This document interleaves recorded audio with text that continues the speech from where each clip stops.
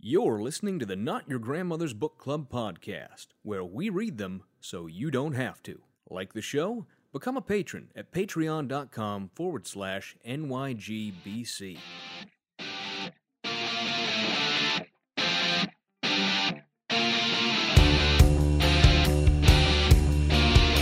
You should write a book, Fry. People need to know about the can eat more. I'm getting this book on UFOs. Did you know they're real? But there's a huge comic conspiracy to cover it up. Oh, that's just a paranoid fantasy. I want to be a book. You can pick me up, flip through my pages, make sure nobody drew wieners in me.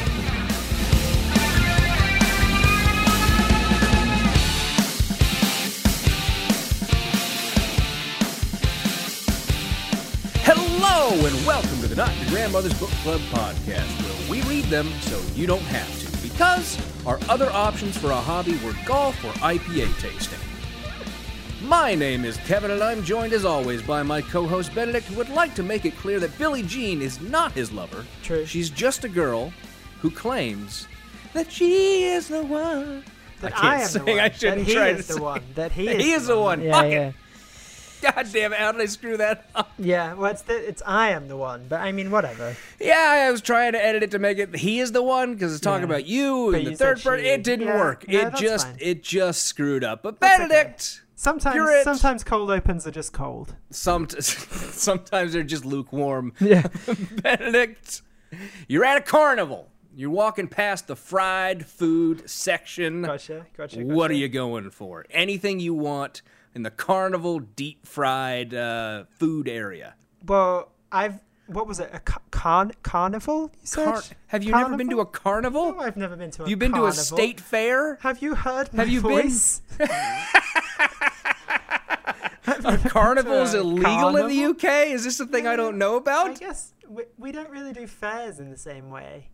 Okay, but you've been at an outdoor area in your life, at some point I presume, where deep fried foods are being sold on sticks. I guess I've been to the UK version of a Renaissance fair. I guess. I guess we'll have to go with it I since we don't have a guess. comparable example for you, but fine. You're at the Renaissance fair. A story you're going to have to tell at some point in the future. B, Yeah. I want to know what costume you were wearing. Oh because no, I'm I didn't. Sure no, you no, were. no. It's for kids. So it was like we went. Oh, so we you went, were working. You were working the Ren Fair. I went and we watched some knights jousting and then hitting each other's with swords. I prefer to imagine that you were the guy who got way too into it to the Oh, point yeah. of disturbing the children. No, when that happened. You but that was a learned different Old time. English just specifically for the purpose. Nobody knew what you were saying. Kevin, everyone speaks Old English in the UK.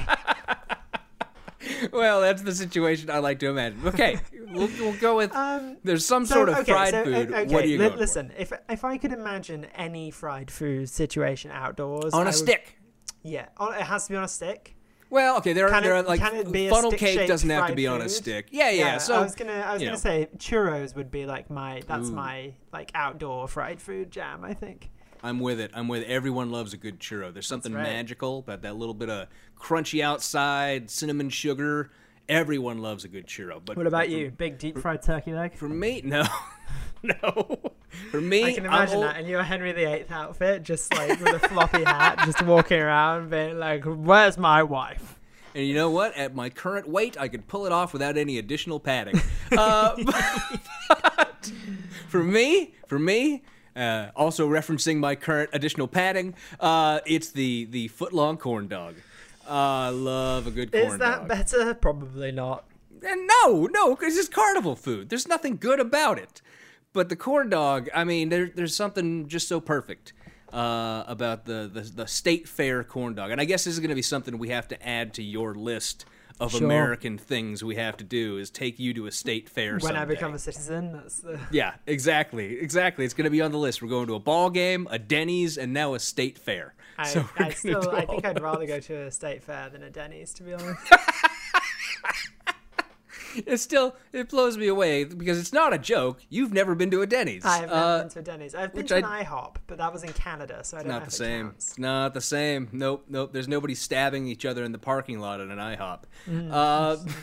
But anyways, this is the show where we dig down deep into the ramen bowl of right-wing thought, trying to find the lone dehydrated carrot piece down at the bottom of knowledge. Is it of still learning. dehydrated once it's in the soup? Surely that hydrates it a little bit. The truth about those little ramen dehydrated pieces is they never fully hydrate. Okay, that's where the chewiness comes from. Okay. And let me tell you, as a connoisseur of prepackaged ramen products, I have the extensive experience necessary to tell you that they don't ever fully rehydrate. Gotcha. Although pro hack, since it's pro hack here, since I have all this expertise, keep a couple bags of frozen vegetables in your freezer, drop it in with your ramen, boom, you've just upgraded, my friend. You've got some vitamin fucking A in your life. You throw that broccoli in there. Yeah, vitamin A. You gotta sure. Benedict, what's on your... No, not what am I doing? I've lost my place. My hot take. I'm struggling today. We're going to be struggling for a while, I think. But Benedict, you got any hot takes for us this week? No. Yeah, no, I do. No, I do. Taxes are... American taxes are Are bad. you about to tell me that taxes are too high? No. Taxes are bad. And it's just like the system in America is so stupid. And I know everyone knows this, and it's not really a hot take, but that's kind of the point of this section. The fact that we're just like, yeah, I guess I owe this much money throughout the year, and I'm just going to take this much money out of my paycheck, and we'll see if that's right at the end of the year. And if not, jail. It makes no sense. Like in the UK, you don't have to file a tax return unless you make extra income, because your job is like, this is how much money you make, this is how much tax that's going to be. And that's it. They just take the right amount of tax out, and then at the end of the year, the government's like, thank you for all the tax. Yes, and but Benedict, have you considered freedom? The freedom to choose the service that does your taxes for you. The freedom to choose to commit tax fraud. Yes, that's the freedom I'm talking about. Freedom to choose which company I want to pay $500 to do my taxes to. Okay, since we are hitting near tax time, right? This is because I'm dropping off my tax paperwork this Friday, and I'm real mad about it. Early filer. Wow. Yeah. But there is a free tax service. People say it's hard to find. I think John Oliver did a good job of letting us all know where it was a couple years ago when he did his whole tax filing show. But it is free online. You can find it. And if you even go to like TurboTax, you can just click through to their free filing option, which for most of us works just fine, unless you hit over a certain income threshold. Right, so, I just want to make people aware that out there is a free filing option. You don't need to go down to H&R Block or wherever and pay someone to do it for you. It's relatively simple for the vast majority of people in the country to do it for free yourself. So don't pay anyone to do your taxes if you don't need to. That said, please don't take go any to legal jail. advice from Also, a podcast. Yes, please also don't go to jail by accidentally not paying your taxes. Yes, that'd be a good idea. If you're not sure, pay someone to do your taxes for you. What about you? What's your hot take? My hot take this week is it's nice to be back to hating our own. We had a couple good weeks of unity there. Who do you hate now? I hate everyone. Okay. I hate everyone. I hate everyone who hates everyone. You hate yourself. I hate everyone on Twitter. I hate it all. But, we had a good couple of weeks of you know what? We got a new administration. We got rid of that old motherfucker. And then Joe Manchin was like, actually posting should be illegal. Fuck Joe Manchin. Fuck Joe Manchin all the way. And the sad fact, I'm not with the people who are like, primary Joe Manchin, because, he's in West Virginia. You're not going to get AOC Our Joe West Manchin Virginia. Replacement is not going to win in West Virginia. No. He's better than, whatever Republican would be up in West Virginia, but he still sucks. He still absolutely sucks, and he's fucking everything up for everybody.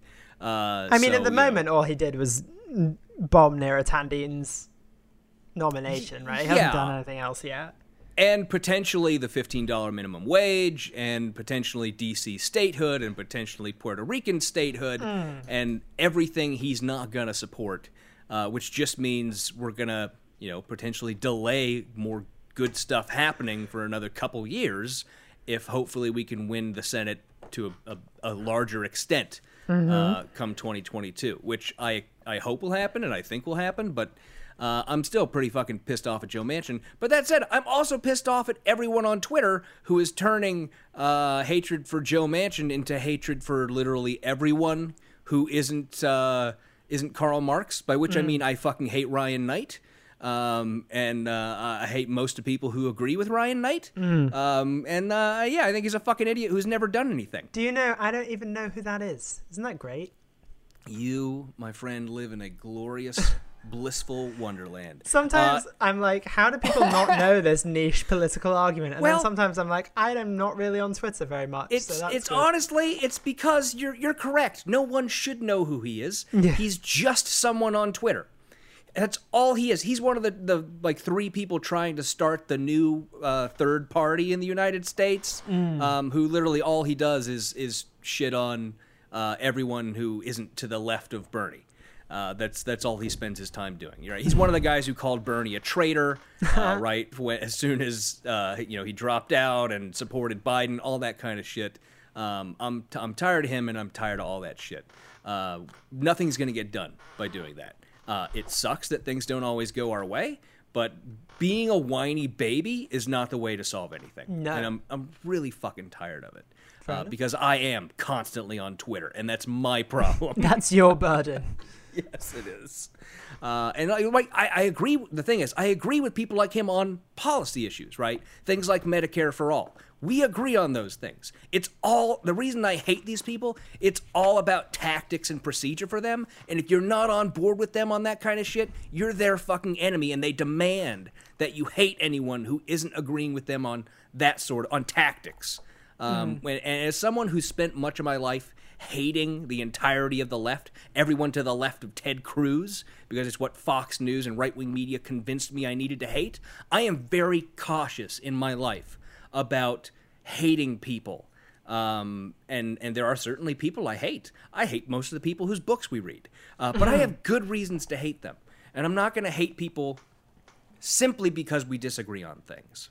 I hate people for more complicated reasons. Speaking of which, did you see Dinesh's tweet last week about Ted Cruz when he was like, there is nothing Ted Cruz could have done better than go to Cancun yes, and not waste energy with his family. I was like, truly, Dinesh, like, this is amazing. It was beautiful. It was the full Dinesh. He went full Dinesh. He did. It was absolutely wonderful. And it was full galaxy brain.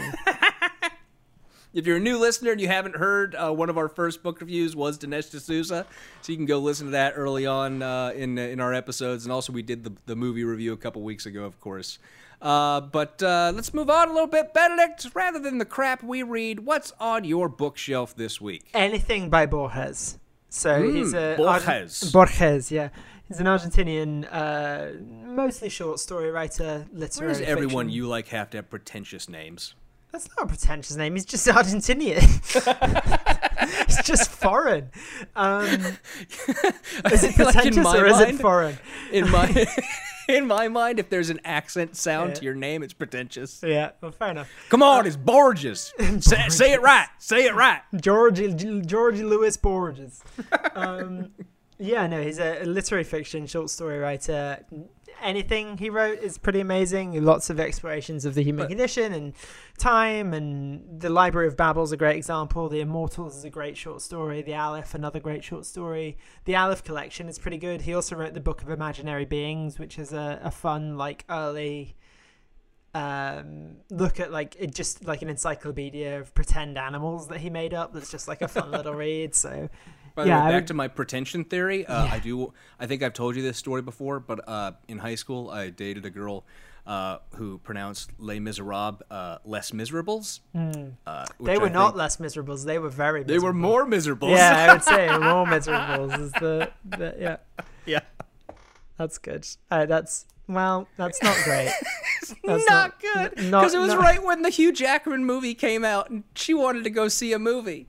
And I said, what do you want to go see? I want to go see that one, Les Miserables. Les Miserables. And I probably laughed at her for 5 minutes. That was in 2012 that movie came out. That is not when you were in high school. That is a lie. Okay, well, this is someone I dated in high school and then continued to date after high school. Gotcha. So that was the situation. And then, as you can imagine, it did not end well. No. Did not end particularly well. No. You mean you're not getting married? No. Okay. Less miserable. What about you? What's on your bookshelf? For me this week, I am suggesting a book called Chokehold by Paul Butler. He is a law professor and a former prosecutor who left that life and started being better. He's a black man who was arrested for a crime he did not commit. And went through the criminal justice system and saw what it was like for the people he was putting in jail, and had that sort of realization that sometimes it takes a jarring action like that to get in some people. And his book Chokehold is all about how the way our criminal justice system in the United States, it's a metaphor for one thing and it's literal in another way, the way it treats black men in the United States and the way that it puts them in both a literal and a figurative chokehold. It's a very enlightening book if you need something to explain your parents who may have a Blue Lives Matter flag hanging outside their house. If you need something to help you have all those arguments. He's a brilliant writer, and it's incredibly well done. I would recommend it to everyone, not just because it's Black History Month, but I would definitely recommend it if you're interested. So, on to housekeeping this week. First off, rate and review us on iTunes. And I want to point out this week that the reason why, in particular, you should rate and review us on iTunes is it helps more people find the show. And that's obviously something we want. And is that good, though, really, in the scheme of things? There's something, and I don't mean to bring in our off-air business into the show, Benedict, but Benedict is constantly telling me that he has one goal for this podcast, one true desire about what we do with this show, and that is that he wants to do live on-air ad reads for Duolingo. And the only way we're ever going to accomplish that is we if went we can over literally how much I hate Duolingo on the last podcast. The only way we're going to get to do ads for Duolingo is if we crack the top 10 list on iTunes. And if they don't listen to that one episode where I ragged on Duolingo for 5 to 10 minutes. I think they'll overlook it. I don't think they look in that deep on advertising. Let's hope not. Share the show on social medias and rate and review us, and hopefully someday Benedict will have that quiet rest he so deserves after achieving his one and only goal. Aprende español en Duolingo. Fun fact. That one phrase is more than any user of Duolingo has ever been able to say in Spanish. Also this week, this chapter, the chapter we're doing this week, fucking long, is incredibly long. All right, we gave shit to previous authors for having chapters that were too long or inconsistent. This one is 60 pages. Yeah, Glenn Beck just has consistently way too long chapters. I think out of the hope that people will just get bored halfway through them and not think about what he's writing about. Which is what we did. Absolutely. So the second half of this week's chapter, we're gonna do it in two parts. The second half is gonna be a patron-only exclusive, a bonus episode up on patreon.com/NYGBC. So if you want to hear the second half of this chapter, you're gonna have to go join and become a patron. Sorry about that, but we like our patrons better than we like all of you. None of you got us Duolingo ads. That's true. With that out of the way, we return to our book review of Arguing with Socialists by Glenn Beck, The Other Trump Ego. Benedict, what do we read this week? Well, Kevin, this week we read Chapter 2, Capitalism, Baby or Bathwater, in which the horrors of socialism are contrasted with the cotton candy clouds of free market capitalism. in which Glenn Beck doesn't understand what his idea of free market capitalism is? Nope. I don't know if he knows. No, I don't think he does. He seems to have implied already in the, 40-something page of this book, we've read several different versions of free market capitalism and several different possible times in which we have had it in the United States we haven't. versus when we haven't. Answer. It's unclear. It's very difficult to figure out. But to begin with, Benedict, do you have an alternate chapter title? I do. So as I said, the chapter title is Capitalism, Baby, or Bathwater, and the or is underlined for some reason. So my alternate chapter title, either, both, is Why Not Both? Okay. Capitalism, why not both? What about you? Mine was pretty simply Drown the Baby. Similar then. And I wanted to use a K.T. Anthony joke, but even I'm not... I don't know how many years before that's okay, so I'm not going to do it. So, of course, like all the chapters, we start this one with a cartoon. And this one, it's a 4-panel cartoon. And, really, truly telling a story here in the 4 panels. Such a story, is it? I'm not sure what this is. It's 4 panels, and there are 5 bits of speech. That's it. Yes, it starts off with Jesus standing over a woman sitting on the ground who's holding her arms. Because she's cold. She's cold. And he says, "Oh, my poor, cold, downtrodden child." And then he takes off his sash, not a robe, and says, "Here, warm yourself with my robe," while putting his sash over her. So the illustrator did not know what a robe is, for one thing.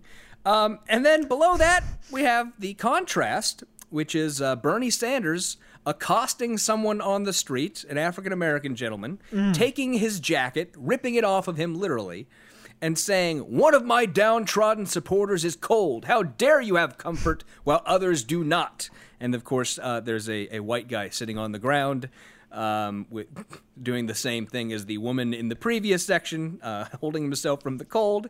And then, I have several points on this, by the way. Yeah, but final panel, I just have to say, for some reason, the African-American man is being hauled away by the police while yelling, "But I saved for months to buy that coat." And Bernie responds, "Heartless." Yeah, so I have a few points. Where did those police come from? Yes, is my number one question. Kevin, there was an African-American gentleman just walking the street. So this happened at a BLM protest. That's how that works. I don't know if you've been watching the news. Yeah. So my points are, first of all, yes, where did the police come from? Second of all, the point is, like, in his world, this cold gentleman, nobody is giving him a coat. So that's the point. You need a safety net for when charity doesn't work. So yes, charity hasn't worked, and therefore we do need to redistribute some funds, or coats as it were. My other point is, this would have been much better. And I know it's Jesus, so it's like old-timey and clearly meant to be like Palestine or something. But this would have been much better if these had all 4 panels had contained the same character.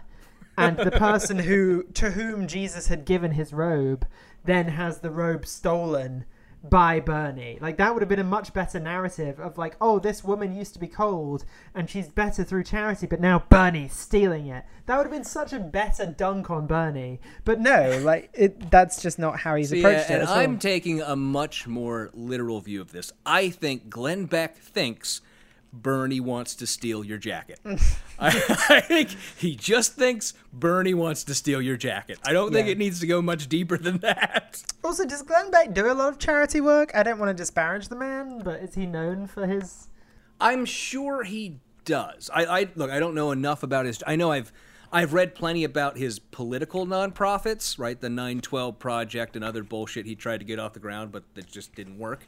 I don't know about his personal giving. I'm sure as someone who is, a multi-millionaire, he gives, stuff. He gives money. Gotta get that itemized deduction. He probably in. does.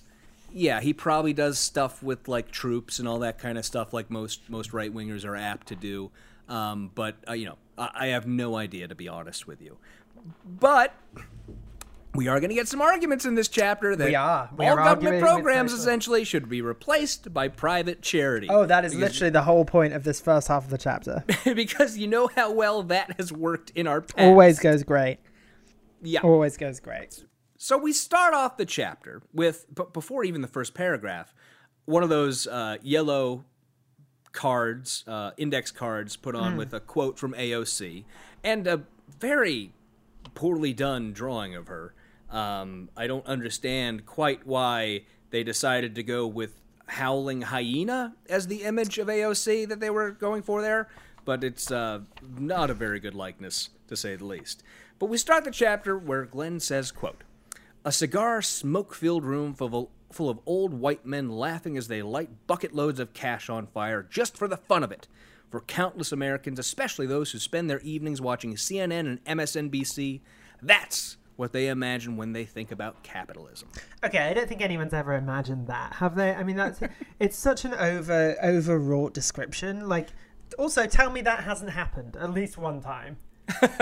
Someone's lit cash. I remember during the Occupy Wall Street protests, at which time, remember, I was still a right-winger, that there were people up in the buildings above them at Zuccotti Park who were popping champagne and pouring it out on the ground below. Yeah, I recall that. Which is a pretty bad image that actually happened. Yeah, so, exactly. That's not really better. Like, yeah, it really isn't. Also, the quote that he opens with AOC for, and so he says, quote, "And so I do think that right now we have this no-holds-barred, Wild West hyper-capitalism. What that means is profit at any cost. Capitalism has not always existed in the world, and it will not always exist in the world." Yes. Yes, we will eventually have full-on luxury gay space communism. That's what the end of this all will be. Marx was right on part of it. What's wrong with that quote? I mean, nothing. What is incorrect in that quote? I think what Beck would take umbrage with is the end of it, where she says, "And it will not always exist in the world." Okay.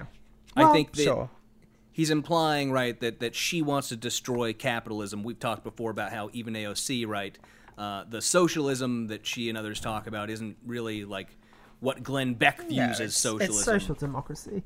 Right, exactly. And how he doesn't understand that. But also, like, capitalism is a very specific system.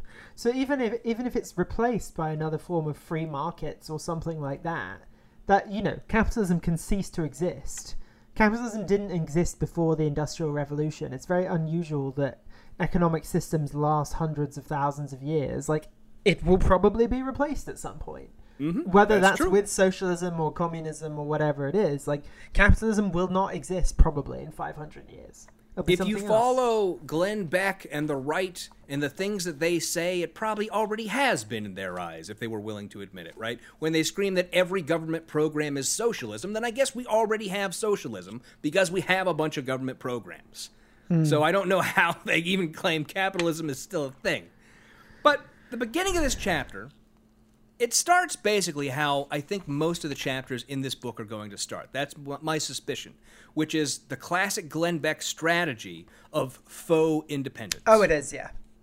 Where he starts off describing things that generally both sides agree are problems because he's using the highest level of generality possible. Yeah, I don't think it's even both sides. It's essentially populism, right? I mean, he makes the populist argument and then pivots it to libertarianism.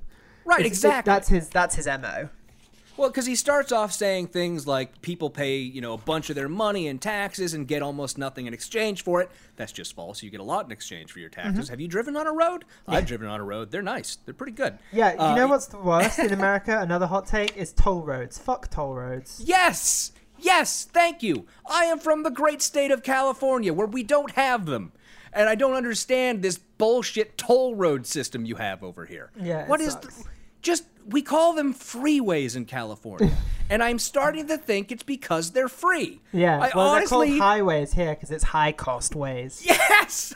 I don't know if that's where the term freeways came from. It might be. But I really am starting to believe it because there's just tolls everywhere. That's so fucking ridiculous. In the UK, we call them motorways.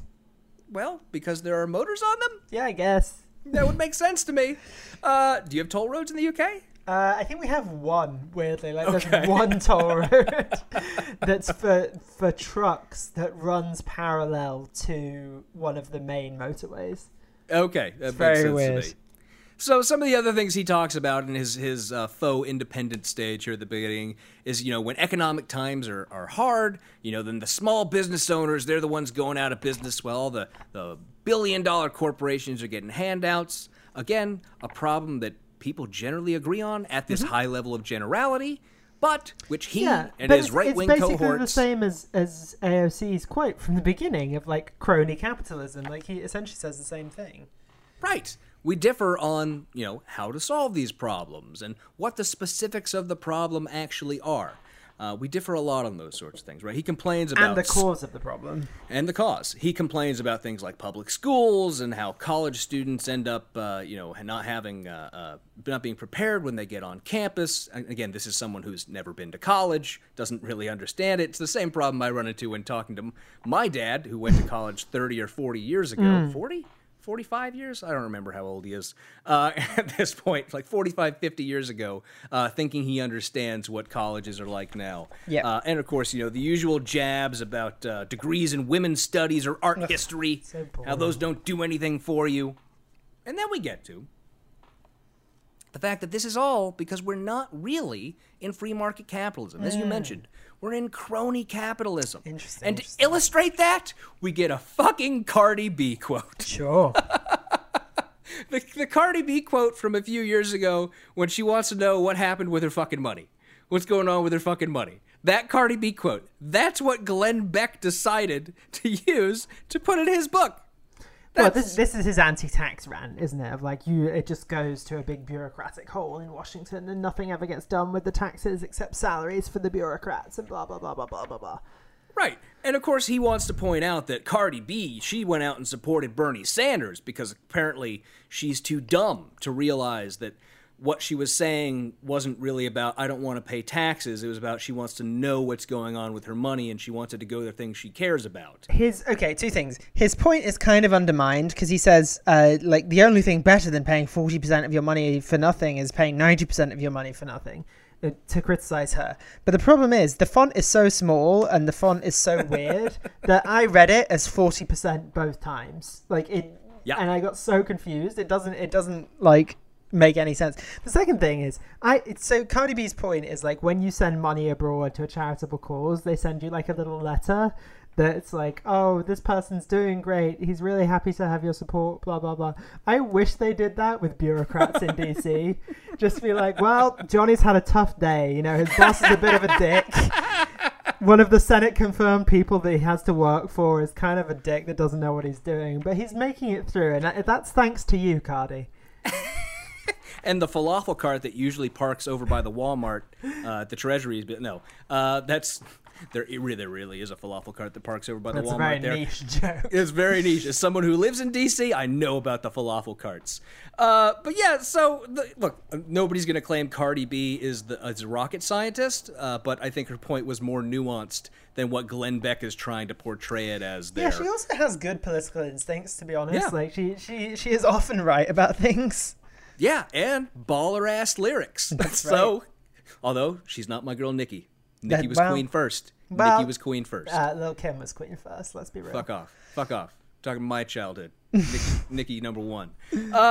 So, again, it's just pages of this both-sidesism, faux independence, the mainstream, and then, the mainstream media isn't covering the important stuff, where he says, quote, instead of asking tough questions about the United States' future, they feed Americans an endless stream of garbage. Wait, what's that? You want a story about the nation's whopping $23 trillion debt, or how that means every single taxpayer now owes $186,000 to the Federal Reserve in foreign countries like China? Sorry, we've got a breaking story on Donald Trump's latest tweet. Which I just wanted to highlight, that's not at all how that fucking works. That's not Everyone how that doesn't works. owe $186,000 to China and the Federal Reserve. I do, because of my many business interests in China. Yes. He keeps harping on the Federal Reserve, and I just want to point out and highlight that he is basically a Federal Reserve conspiracy theorist. Oh, yeah, The people he supports... right? Yeah, W. Cleon Skousen, the people whose books he highlights are literal Fed Reserve conspiracy theorists who do not understand the Federal Reserve in the slightest. They're just wackadoo conspiracists. But you skipped over one of my favorite bits, which is a world-class Rubinism that you missed, which is, so Americans started to wander through the ideas desert, desperate for anything that might provide a solution. But no matter how far they trekked, there was no water to be found.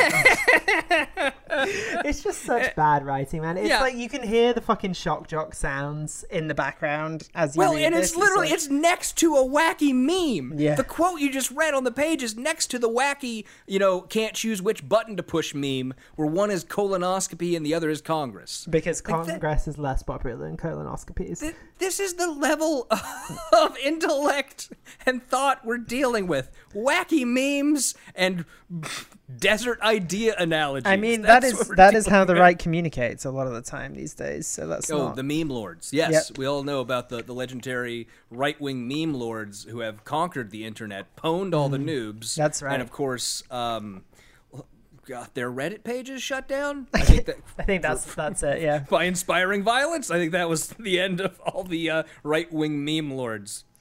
But so now he's going to tell us. He's going to move on. He's going to tell us how he thinks we need to solve this problem. Because, of course, he's a reasonable guy. He's explained how he understands that these are all problems. Of course, he's going to pretend they're not actually problems later on in this chapter.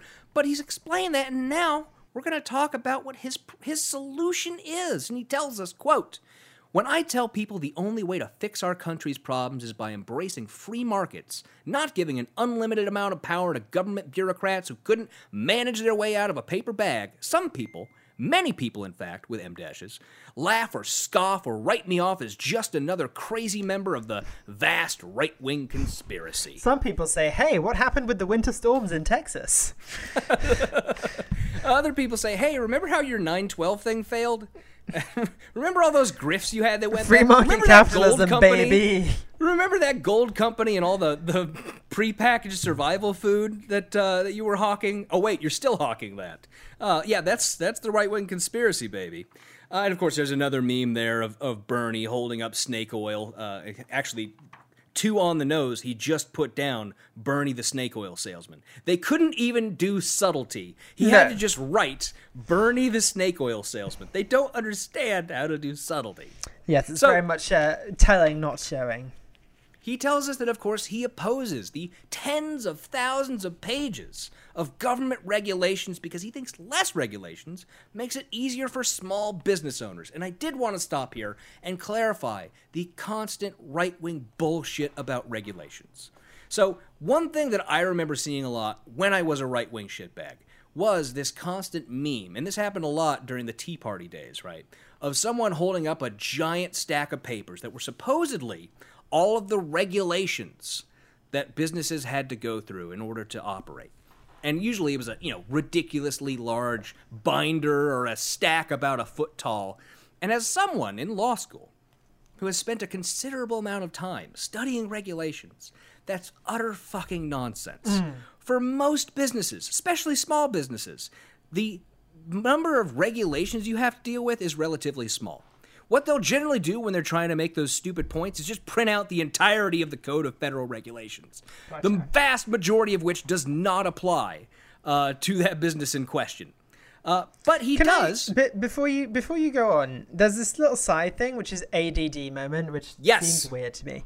But so he says, government now requires a license to do the following jobs. And that was what I was going to highlight next. Yes. So it has a little cartoon of him, like, I don't know what it's supposed to be, but I hear the noise when I look at what it says. Here's the thing. His own book, his own cartoonist, who he hired, had to draw him with a double chin. Yeah, and also he's cross-eyed. But yeah, so it goes through, and like some of them, okay, maybe it's a bit silly. So it's hair braider, hairstylist, soil scientist, wood pellet technician, florist, dog groomer, gas station worker, dietitian, food truck owner, interior designer, land surveyor, taxi driver, travel agent. Okay, some of those, I don't know if they all actually require a license, but some of those seem like they should definitely need a license. Land surveyor and soil scientist, I'm sorry, I think you should know what you're doing in those jobs. Also, like, a taxi driver without a license is just some dude with a car who offers to take you somewhere. Like, that's scary. They should have a fucking license. Okay, so there were a couple of them. I was right with you when I saw that list. I'm like, okay, some of these just make sense, right? And there's controversy about some of them, like hair braider, right? There's a controversy about that because in some states they're required to have a cosmetology license. But a lot of people argue, and I tend to agree, that it's unfair for specifically like African American women who do hair braiding on other African American women. It's sort of traditional hair braiding styles where they're not dealing with things like chemicals. They're not dealing with things that tend to give people infections and other issues like you find in a typical hair studio, right? Part of the problem there is people in a hair studio need to know about cleanliness and all these other issues in order to be properly licensed. And I think in some cases, some go overboard, and that's industry trying to prevent competition, where they've lobbied to increase the amount of training that's required to keep competition pushed out. So there's more business for the people who go into being a cosmetologist or a stylist or whatever it is.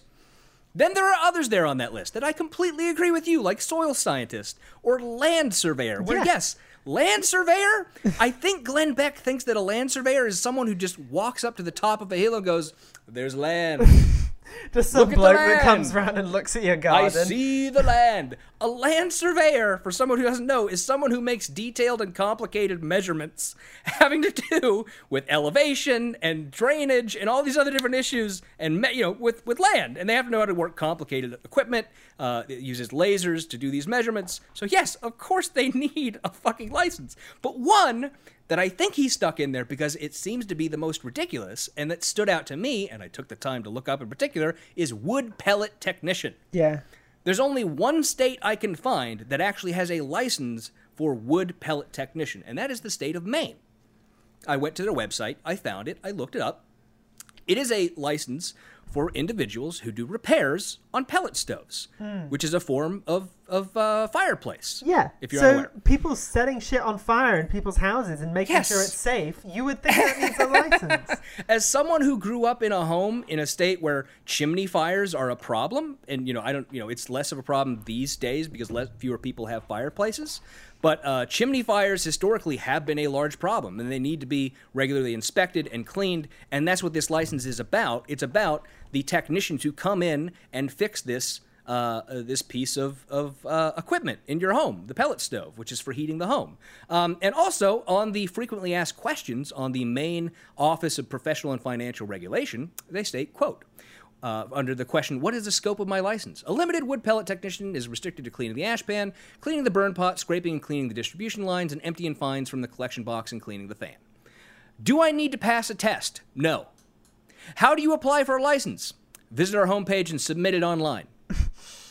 That's it. Yep. That's the extent of that burdensome regulation he's complaining about. Yep, very difficult. So hard. It is really weird to me. But he continues on, telling us that he loves free market capitalism, of course, but not this funhouse mirror distortion of capitalism, is how he describes it, that we see today, right? He says next, quote, I love the kind of capitalism that embraces free enterprise and free people. I'm talking about the kind of capitalism and innovation that led to the creation of the modern computer and the proliferation of the countless millions of new ideas, products, and services made possible by the internet. Also, the one that came up with the McGriddle. So, if I'm reading him right there, he thinks that we had free market capitalism in the 1980s. Because that's when the personal computer really started to come into its own. Yeah. So that's my reading of what he's saying there. Sure. I would also just like to say that the modern computer's origins is in a government program at Bletchley Park. That was what I was going to bring up. Alan Turing. Yeah. Alan Turing, famously fucking persecuted for being gay by our horrible fucking right-wing government that Glenn Beck loves. Well, no, it was actually the British government, so don't worry. Oh, you're right. It wasn't yours. I forgot about that. It was ours. We did that. I forgot he was British. You guys are dicks too. Yeah, we were too, yeah.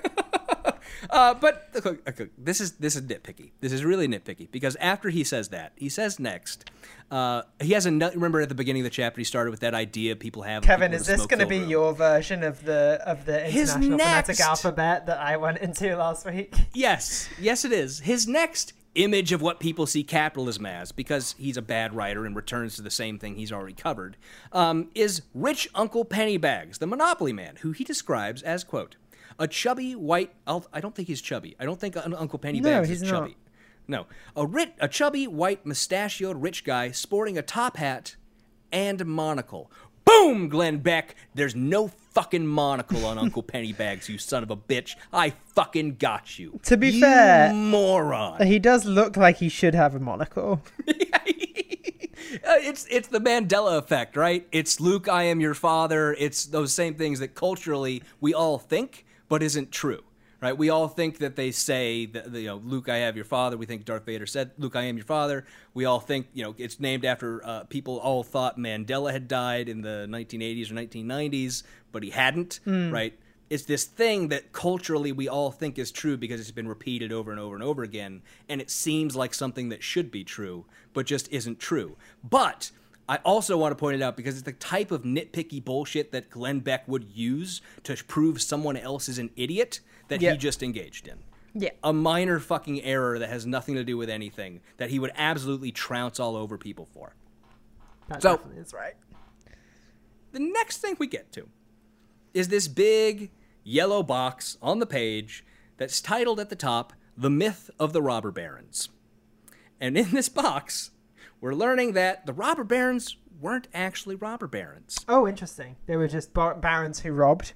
They were just barons who robbed. And in this, he's citing as his source a man named Thomas DiLorenzo. Tell me about Thomas DiLorenzo, Kevin. A senior fellow at the von Mises Institute. Great. That name might sound familiar to you as the premier right-wing shitbag think tank for, libertarian assholes. Thomas DiLorenzo is an individual who's quite interesting, I find. He's an economist. He is cited by almost nobody except for right-wing assholes because no one cares what he has to say. And he has also spoken out in the past in favor of the secession of the South during the Civil War, claiming it was legal. Cool. This is problematic. He also had some links to I believe the League of the South is the name of the organization, which is a very bad racist organization that he denied having links to, despite the fact he had spoken for them several times at events that they had held. So that's a problem. So what he pulls from DiLorenzo's book, How Capitalism Saved America, is, quote, yes, some business owners use their political links to tip the scales in their favor, like Leland Stanford, who used his political connections to have the state pass laws prohibiting competition for his Central Pacific Railroad. These are political entrepreneurs. And also, whenever Leland Stanford is getting shit on, I have to bring it up because I went to Berkeley, fuck Stanford. But he contrasts that with the supposed market entrepreneurs like John D. Rockefeller, who apparently didn't use any of their political power for their personal gain. Never did. Didn't famously run a monopoly, which had to be broken up by progressives who came to power at some point. You gotta be fucking joking me, man. The myth of the robber barons? Yeah. Yeah, and it's just like, again, misrepresenting the idea of what people say. Like, people are just like, hey, no one should have that much money. It's not like, oh, he gained it by illicit means. It's just like, oh, we shouldn't let people have that much money. And part of the thing the reason why I bring this bullshit up is the next thing he's going to say, right, is that it's over-regulation that favors these big corporations. And, of course, he would favor repealing regulations, all regulations, because, of course, the free market will solve it better. So, of course, I imagine Glenn Beck would be in favor of repealing our antitrust laws and regulations and going back to that glorious free market time of the 1910s and 1920s when, of course, we didn't have any problems with robber barons or monopolies because we didn't have those regulations. Yeah, no problem. No problem. No one dominated the market and came out and eliminated all competition. Yep, none whatsoever. So I am very aware that we're about 10 pages in and we're probably an hour in, so we should probably go a little faster. Right. Well, we're at our first tweet of the chapter, which is from our good friend Neil DiCaprio Cortez, who we talked about in the last chapter. And the tweet is, quote, "Oh, at Glenn Beck, come on.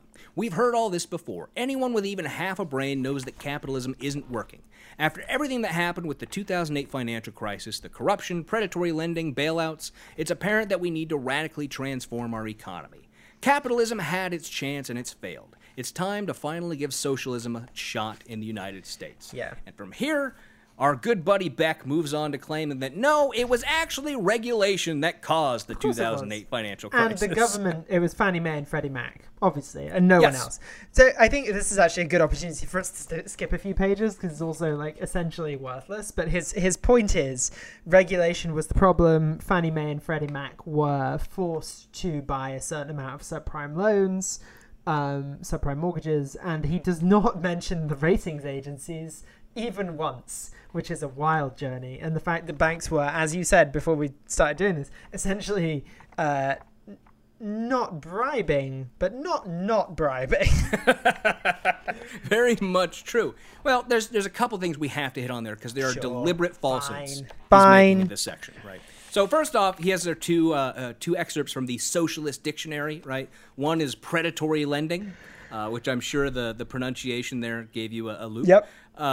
Because it does not look even remotely correct to me. Predatory? Well, again, he's done the same thing again, where for Ponzi he gives it the proper alphabet, and then for predatory it doesn't, and then lending he just doesn't spell it out. He just does lend, whereas it's very there's no consistency. Yeah, and he describes that as the horrific and criminal action taken by a bank or financial institution in which feeble peasants are hunted down and targeted to receive large amounts of money they ask for. So he's putting the blame for the financial crisis on the victims of the financial crisis, which is bullshit. But what I wanted to hit on, and we don't need to talk about Ponzi scheme because he just does a boring definition there. But what I want to talk about here is the only person he really cites in this section as his backup for the fact that the assertion that the cause of the financial crisis was in fact the government is Peter Schiff, who was the sole member of the inquiry board that looked into the financial crisis that dissented and claimed that it was the government. Everyone else, the Democrats and Republicans, disagreed with Schiff. But Schiff apparently is the one we're supposed to listen to. Yep. Because he was the sole libertarian loon on that board who pushed this idea. Of course. I'm sure Rand Paul agrees. Right. And so there are several parts to this argument. One of them is, Peter Schiff famously supported Rand Paul's doomed campaign. But so he says, first off, that interest rates at the Fed were part of it, because you got to hate the Fed. And yes, the interest rates were low, that encouraged lending, but there's no reason to believe that it wouldn't have happened without that. But interest rates were low as a response to a financial crisis, which is just a normal response to a financial crisis after the dot-com bubble. Well, interest rate, that's exactly, it was... Right, exactly. You're correct. I'm trying to move as quickly as I can and not get angry and start yelling at all this stupid. He never mentions, by the way, the deregulation of derivatives that happened in 2000, which of course was signed into law by Bill Clinton. He could have complained about that, but of course, since it's deregulation, he's not against it. So he's not going to complain about the fact that large institutions were allowed to trade mortgage-backed securities with no regulation and no oversight, which was the direct cause of the crisis. Yes, everyone should watch The Big Short. That's a fun way of explaining it. Absolutely, and you get to see one of the hottest women alive in a bathtub. Yeah. Now, I would pay money to see you in a bathtub, but that's just me. I know you would. That's just me. So one of the other things he puts out in here is this quote, and I'll just read it in its entirety. Quote, "At first, Fannie and Freddie's quota for high-risk subprime loans was 30%, but over time, the federal government sharply increased those quotas. In 1995, it was 42%. In 2000, it was 50%. By 2007, the quota reached a stunning 55%. That is a direct lie, because what he says there is that was a quota for subprime loans. That was not the case. That quota number that he's citing was for origination to people who were below the median income in their communities. Those are not subprime loans. There are subprime loans within that category, but not all of those are subprime loans. Those are just people below their median income. People in fucking New Canaan, Connecticut, if they make 100,000 when the average income is 150,000. Yeah. Exactly. And also I'd point out that whether a loan is subprime or not is also related to the size of the loan and what the asset it's backed with, the house, the land, whatever the case is. So there are a bunch of different things related to whether it's a subprime loan or not. There are certainly subprime loans, no assets within that category. Yeah. But the main way that Fannie and Freddie ended up saddled with so much of the subprime mortgage crisis was the trading of mortgage-backed securities, which they got into as a way to shore up their numbers and make more income. Because Fannie and Freddie are not fully government-run operations. They need to make profit because they're only quasi-governmental entities. They also had targets. They are profit-making entities. And people were like, why aren't you making as much money as the big banks, essentially? Yes, that's absolutely correct. So he doesn't talk about the massive, deliberate mortgage fraud that occurred. People who were just giving loans to people who shouldn't have given loans to, who lied about what their income was, all those sorts of issues that happened during the crisis and led to it, right? He claims that, and this is something that came from Peter Schiff, that 19.2 million of the 27 million subprime loans in the U.S. financial system could be traced directly or indirectly to U.S. government housing policies, only if by traced to you mean owned by Fannie and Freddie because they had purchased them as part of mortgage-backed securities. That does not mean traced to their policies. It does not mean they were caused by government policies. But, of course, that's what he wants you to believe. Yeah. So, I'm done with my anger on that. We can move on a little bit. Great. We get to the next subsection of this chapter, the first one, I think, which is titled Poverty. It's just poverty. Yep. And we get a new tweeter. We get a new tweeter now. This is someone we haven't seen before. This is Professor Tweed, whose handle is at check your, privilege, please, PLZ. Yeah, please. And unlike Neil DiCaprio Cortez, this isn't a fun, I don't think it, anyways, I don't think it's a fun play on somebody's name, unless there's someone I'm not aware of. And the tweet is, quote, maybe government did play a role in the 2008 financial crisis, but you admitted Wall Street's greed also played a role. And if we look at big economic picture, it's clear that capitalism is to blame for many of our problems, including in areas you can't blame government. For example, it's 2019. America is the richest country in the world, and yet we still have extreme poverty. So, we're going to now get him claiming that extreme poverty in America is not a problem because everyone in Cote d'Ivoire has it worse. Yeah, that's essentially like it is. So he says it's literally people are starving in Africa. Don't worry about the fact that I won't let you go play video games. Yeah, don't worry about the people starving here. So he says yes, America is the richest country in the world, and the reason Americans are so wealthy is that for centuries they've enjoyed relatively free markets and personal liberties. That's not true. Some people have, certainly. I literally, I'm going to show you in my book. Did the editor simple for an ad and entered in white of the reason white Americans are so wealthy. But not even white dudes. Like yeah, that's also true, right? Because and even if then, he wants to claim only that some we have white dudes, like not if he wants everyone. to claim, if he wants to claim really that for centuries we've had personal liberties and relatively free markets, African Americans in this country have 1861 begs to differ. Maybe they've had that for 20-ish years, if you want to call, the still remaining inconsistencies that we have relatively free markets, as he says. But when you look at things like redlining, which we had for, most of the time that slaves were freed. Well, that's until government regulation, Kevin. Government regulation is the problem. There we go, Glenn. We did it. That's actually a better argument. He should argue against. He should have done that. Yeah, maybe he really should have done that. So he goes on. It's a bullshit argument. If there's so little opportunity, then why did a bunch of entrepreneurs start out poor? That's a dumb argument, right? Yep. He brings up Howard Schultz and Larry Ellison, I think, are the two he brought up, and then makes a shit joke about Donald Trump. Yeah. Yeah, of course. And then he has a bullshit, and this is where I got really sad because I remembered that in my lifetime I have been to a Toby Keith concert. Toby Keith? I have been to a Toby Keith concert. Yes, that is true, and that is a very sad fact about my life. Hashtag Kevin Sad Fact. Where he just puts in one of those little extra cards on the page with the parenthetical, this paragraph would work well in a Toby Keith song. Okay, but would it? It would not. How are you setting this to me? Like, Americans typically place themselves in the top 37%. Like, what? How are we doing this? I don't know. It doesn't rhyme. I want to know what Toby Keith song he's imagining when he hums that to himself. Yeah. Because the quote is, as you started, Americans typically place themselves in the top 37% of the world's income distribution. However, the vast majority of U.S. residents rank comfortably in the top 10%. What Toby Keith? Is that for courtesy of the red, white, and blue? Is that where that's going to fucking go? So Americans typically place themselves in the top 37%. Is that where he imagines that going? I have no fucking idea. It doesn't rhyme.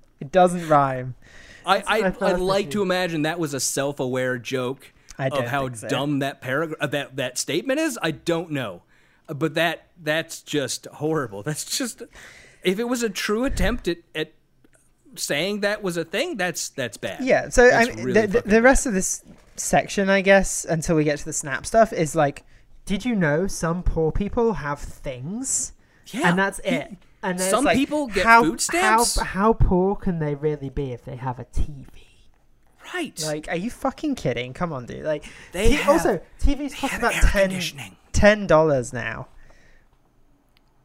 Like, TVs are so cheap, and like, literally, again, as you said, like he says, although no one should be satisfied with the existing level of poverty in the United States, there's no denying that being impoverished in America is better than being middle class or wealthy in much of the rest of the world. And then he quotes the Heritage Foundation, which is great. All of his sources are terrible. Oh yeah, this entire book. Yeah. And then, but yeah, some of the rest of the world is not great. We should also try and help fix that. But he doesn't presumably want us to send aid to other countries. No, of course not. Of course not. Why would we do that? They need to have free markets and no regulation. Again, like just because your income is high, if the cost of living is equally high or higher in proportion than it is in other countries, like you can't live on $1 a day here. You just can't. Yeah. And like it's shitty that other countries have to do that, but like you can live for $1 a day in other countries. And it's bad, and people shouldn't have to, but you cannot physically live for $1 a day here. So it doesn't matter that your income is higher. And like you said, Glenn Beck would strenuously oppose efforts to actually aid countries where people are suffering in a way that is, beyond what the vast majority of us can even comprehend here in the United States. Yeah. He would absolutely oppose that in any way. So, like you mentioned, the next thing he's going to get on, the next big jag he rolls out on, is Supplemental Nutrition Assistance Program. Yeah. Oh SNAP. no, people have food and healthcare. Yeah. It's essentially the subtitle here. Yeah, and so he points out, first off, that after the financial crisis, SNAP enrollment skyrocketed because, of course... Color me baffled. People needed fucking food, man. And this is where I just go, like... I don't care about your complaining. Take my fucking money. Yeah. Take my fucking money and feed people. It's literally the best thing we can do as a government. Take my fucking money and turn it into food for people. And if we get people in there who don't really need nutrition assistance, I don't care. Yeah. It's better than not getting people who do need it. Yeah. It's really not a fucking problem. It's the biggest bullshit complaint I can imagine is, oh man, we're feeding all these people? Yeah, and making sure they don't die of preventable diseases. Because he also complains about the ACA. That's a big problem for him, too. Of course. And yeah, that's the next example he gets into, and where I started pulling my hair out again. Oh, the is when he fast gets food into thing? the Medicaid Yeah. example and the absolutely non-existent bullshit thing that has never happened that he's trying to pretend is a real thing. I came super close to slamming the book there. Honestly, that was almost okay. So let's just get into it because we're skirting it. We're flirting with it. We're skirting around it. We're flirting with this sexy example here. Essentially, he says, hey, you're a star fried chicken restaurant worker. Oh, yeah. Sure. You are the best chicken fryer in the biz. You know what? You make a mean biscuits. Fine. Cool. Whatever. And then he's like, but your employer doesn't offer health insurance. He just skirts over that as if that's a thing that, he's like, the employer just doesn't offer health insurance. Nothing we can do about that, I guess. Nope, not at all. But then he's you get Medicaid. Yeah, as you do, and as you should. And then he's like, but you get a big promotion. But then the problem is, when you get that promotion, you can't get Medicaid anymore because you make too much money. And then you have to take 3 days off work to see someone at the government who doesn't care about your office, because that's what he says, because he's a child. He's like, you have to go see Joseph Q. bureaucrat or whatever. He gives them all stupid names and says the office was shut early because they were celebrating Che Guevara's birthday or whatever. It's all dumb. Yeah. But then he's like, and then they tell you that you can get subsidies from the ACA so that you can take your raise. But in the end, it's going to cost you $12,000 a year to get the $4,000 raise, so you stay where you are and there's no upward social mobility. Okay, this has never happened. It's never fucking happened. So this is a bullshit right-wing talking point called the benefit cliff. And I do want to, just a little bit more than what you said, get into the fact that his bullshit example is that this hypothetical person who doesn't exist and has never existed is he says, making a few dollars more than the state's minimum wage already. which if you are, then generally you won't qualify for Medicaid already. Because if you're working a full-time job and you're making more than the minimum wage of your state, you probably already don't qualify for Medicaid. It depends where, but yeah. He also claims in this example that this individual had to take 3 days off of work to go to the government office, and the name that you were missing that he describes it as is the Department of Health, and we don't remember your name because you're just a number to us headquarters. And apparently this hypothetical individual has to go 3 different times because, yes, as you mentioned, the first time the person he needed to talk to wasn't there because they were celebrating Che Guevara's birthday. Yes, which is another bullshit example of why this has never fucking happened. Yeah. But also, this whole example is him trying to pretend the internet doesn't exist. Because when I read this, I spent 15 minutes. I went to the state of California, which is where I'm from, and it took me, like I said, 15 minutes to look up all of this information that he's claiming someone spent 3 days out of work going to a government office to find out. It's fucking ridiculous. He also makes some bullshit. I went to California. California is supposed to be the bureaucratic hellscape where this would be the worst, isn't it? Isn't that supposed to be the case? I think so. I believe so. I believe so as well. And I found that for the example of this person he gave us, who is supposedly a barely above minimum wage worker, who has 2 kids at home, and I presume a wife based off of the numbers he's using or seeming to use here, and the examples I think he's trying to give, based on trying to get this person to the benefit cliff in his example. He claims that the only ACA plan they'd be able to get would have a $12,000 deductible, and they'd cost them $4,000 a year to get this raise, even though he never tells us how much the raise is supposed to be. He just says a large raise. The example I was able to pull up for this person on the Covered California website is completely free for preventative care. So you don't pay any deductible or any other thing, any copay if you go into the doctor for a preventative care visit, like a checkup. And you have no deductible for your first 3 non-preventative doctor visits. So if you have an actual issue, you don't pay a deductible for the first 3 times you go to the doctor, and you have free children's dental and vision care in this example. Okay. You know what it's also a lot cheaper than? When you get a $50,000 bill for appendicitis because your restaurant doesn't give you a health insurance. Yes, that's absolutely true. But I also wanted to point out, I also got mad at the benefit cliff because it's something I used to believe in, again, when I was a conservative. Yep. And I did some digging and found that about 1% of people on public benefits are actually near the eligibility cliff, within 10% of the eligibility cliff, which is when, if you go above that, you would lose benefits because you're now above an income threshold. So only about 1%, because the majority of people on public benefits either don't have a job, because they can't work, they have some sort of issue, they have a medical issue, psychological issue, whatever the case may be, and these are a number of people that I've worked with in the past, right? I've talked about before how I was in a landlord and tenant clinic at law school where I worked with people who are all low income, people who $50 is make or break for the month. And these people, right, they for the most part have issues that prevent them from working. That is the problem. People with health issues, psychological issues, there are a lot of problems there. He wants to pretend that all these people, if they just got $3 an hour more, they'd be over that cliff and they'd be out. So they're not going to go and get a job because then they'd lose their benefits.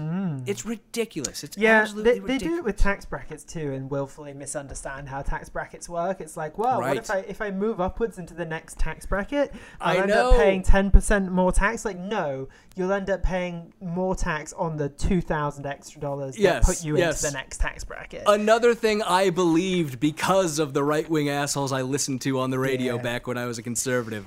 So when I got a raise at work, I actually thought that was going to happen and was surprised when I made more money. It's so dumb. And then, okay, so just to round out the chapter then, because I know we're running a little long. Yes. He says he does want social safety nets to exist, but then doesn't explain how he wants them to exist. Nope. Because he doesn't really. Because he actually doesn't. No, and then he calls Lyndon Johnson a racist, which is true. And a terrible person, also true. But I don't want to pass over because we got another Twitter handle that we haven't gotten before. No, you're right. Go ahead. Right, we get Rashida Resistance. I wonder who that could be a reference to. And their handle is at AOC_2024_squad4life. Great stuff. That's, So I actually looked on Twitter and tried to see if that was someone's actual handle. It's not. Okay. It's not. So I couldn't find anyone with that handle. The tweet is, so what you're saying is you want to get rid of all welfare programs. Is that it? Without social safety nets, people would be even worse off than they are now, which Rashid is right.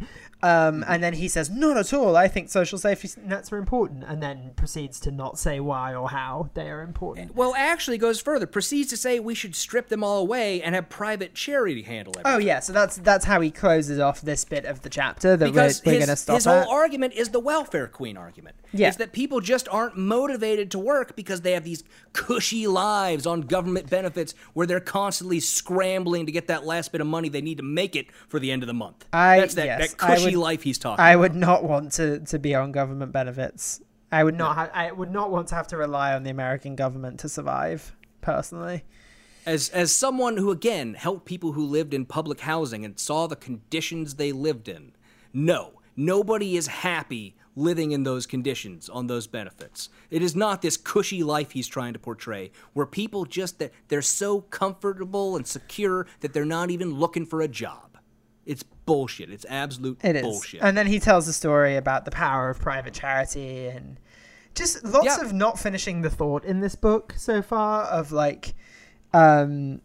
he said, so like he's talking about public federal employees not being able to be laid off and why like bureaucracy is bad. And then he goes, by contrast, those who work in the private sector are 3 times more likely to have their employment terminated. Like, yes, and why is I that? like how he's portraying that as a good thing. Yeah, exactly. We're more able to unjustly fire people in the private sector, so we should do that more. Yeah, it's really weird the way he... Well, I don't want to say end the chapter, because he's not ending the chapter here, right? We're going to get into more on the patron-only bonus, but it's really weird the way this sort of section ends, where we're cutting off. Because, he just sort of talks about how private charity should handle everything, ignoring the fact that private charity has never handled anything in our society. It's never been able to solve all the problems he thinks that they would solve. And it works as a microcosm, right? It works on a micro level rather than a macro level. Like, if you want to solve a specific problem and there is a charity set up to deal with that, it's like streaming services, right? Like, you might be willing to pay for one and it's the thing that you want to pay for and that's good, but you can't be out there trying to pay for every streaming service. You can't solve every problem in America through private charity. This is my analogy. I'm sticking with it. He ignores that the specific examples he brings up, which are the Doe Fund in New York City and Cincinnati Works, both rely on government funding to do their work. Oh, yeah. They literally rely on government grants. We'll get into that when he talks about the brilliance of billionaire entrepreneurs and, and how they take risks. And it's like, actually, these are government-backed risks. So absolutely. I mean... Look forward to that on the patron-only episode. I'm going to rant about Elon Musk again. Yeah, there's so much more ranting we need to do. And I know we've gone long, and we're going to end it off. So I will just read the final paragraph of this section before we're going to cut it off. And where we're cutting it off is where a new tweet starts. So that's his way of transitioning subjects, is having one of his fake tweets, which he wrote to argue with himself. So he finishes off saying, quote, "If government were to do more to encourage charitable giving organizations like the Doe Foundation and Cincinnati Works would expand, and thousands of new programs just like them would almost certainly develop. Instead, government confiscates and wastes billions of dollars taken from millions of people who would rather voluntarily give their hard-earned money to charities they trust and that promote their values." Oh, values. That is a toxic little tag on there. "In a truly free market system, this would never happen." So, abolish all taxes. Yep. And then we'll have free market. Yep. That's and so private again, charities. Yeah. Also, does he think that charities don't have a ton of bureaucracy? Like, what? Also, what the fuck? I think again, because we've talked about this before, everything they say, their answer is really tax cuts. Yeah. When they pose a hypothetical, when they say that there's a problem, their answer is tax cuts. Mm-hmm. Because when he says the government should do more to help these sorts of organizations develop, do more to encourage charitable giving, all he means is tax cuts. Mm-hmm. He doesn't provide us any examples of what that could be. No. Tax cuts. Yeah, because then people have more disposable income and they can give more money to charity. Yep. Or like my parents, they could go on an extra vacation every year. Yeah, pay for the country club. Exactly. So that is it for this week's episode, Chapter 2, Part 1 of Arguing with Socialists. We hope you enjoyed the show. It's so long, man. It's really a slog when we have because I gotta say, I enjoy these still. I very much enjoy reading these things, getting my blood pressure up and all that. But the length of these 60-plus page chapters wears you down. I think we might have to find a different way of doing these, because it's just like, it's like we skipped over a bunch, even with 30 pages here. So there's so much we just can't cover in the time we have to do this. But anyways, that's it for this week's episode. Thank you for listening. We hope you enjoyed the show. Remember, if you just can't get enough of us, you can go over to patreon.com/NYGBC and become a patron for as little as $2 an episode. For patron-only episodes, like the one we're going to be doing with the second half of this chapter, shout-outs on the show, drawings to win our copies of the books we read, and more. As always, we have to give a shout-out to our wonderful and amazing patrons: Corey Bidding, Megan Ruth, Savi Aquino, Glaurung the Deceiver, Danielle, Big Easy Blasphemy, Becky Scott Fairley, Stephen and Cindy Dimmick, AJ Brantley, Taro Takanen, Skeptical Seventh, and Andrew Jenko. Thank you all, as always, for being our patrons. And I gotta say, AJ Brantley, I just saw your Facebook message earlier today, because I hate Facebook and I never go on there. I will be responding to you when I get done with this episode. I will be responding, and probably by the time you hear this, you'll have gotten a response from me already. Sorry for not doing that earlier. But if you want to reach me, I should just mention, find me on Twitter, not on Facebook. I hate Facebook. I never go on there. So if anyone ever wants to reach out to me, Twitter's the place to reach me, or at the show email, kevinandbenedict@gmail.com. But that's it for this week's show. Till next time, Wonder Twin powers activate. Goodbye. Goodbye.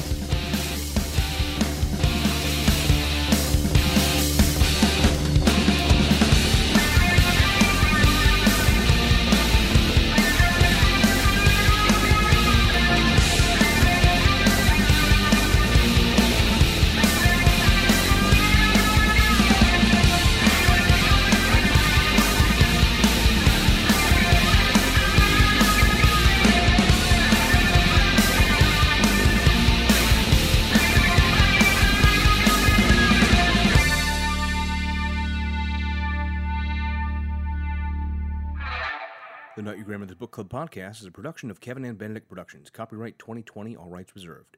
Music for this podcast is by Silverman Sound Studios. Find out more at silvermansound.com.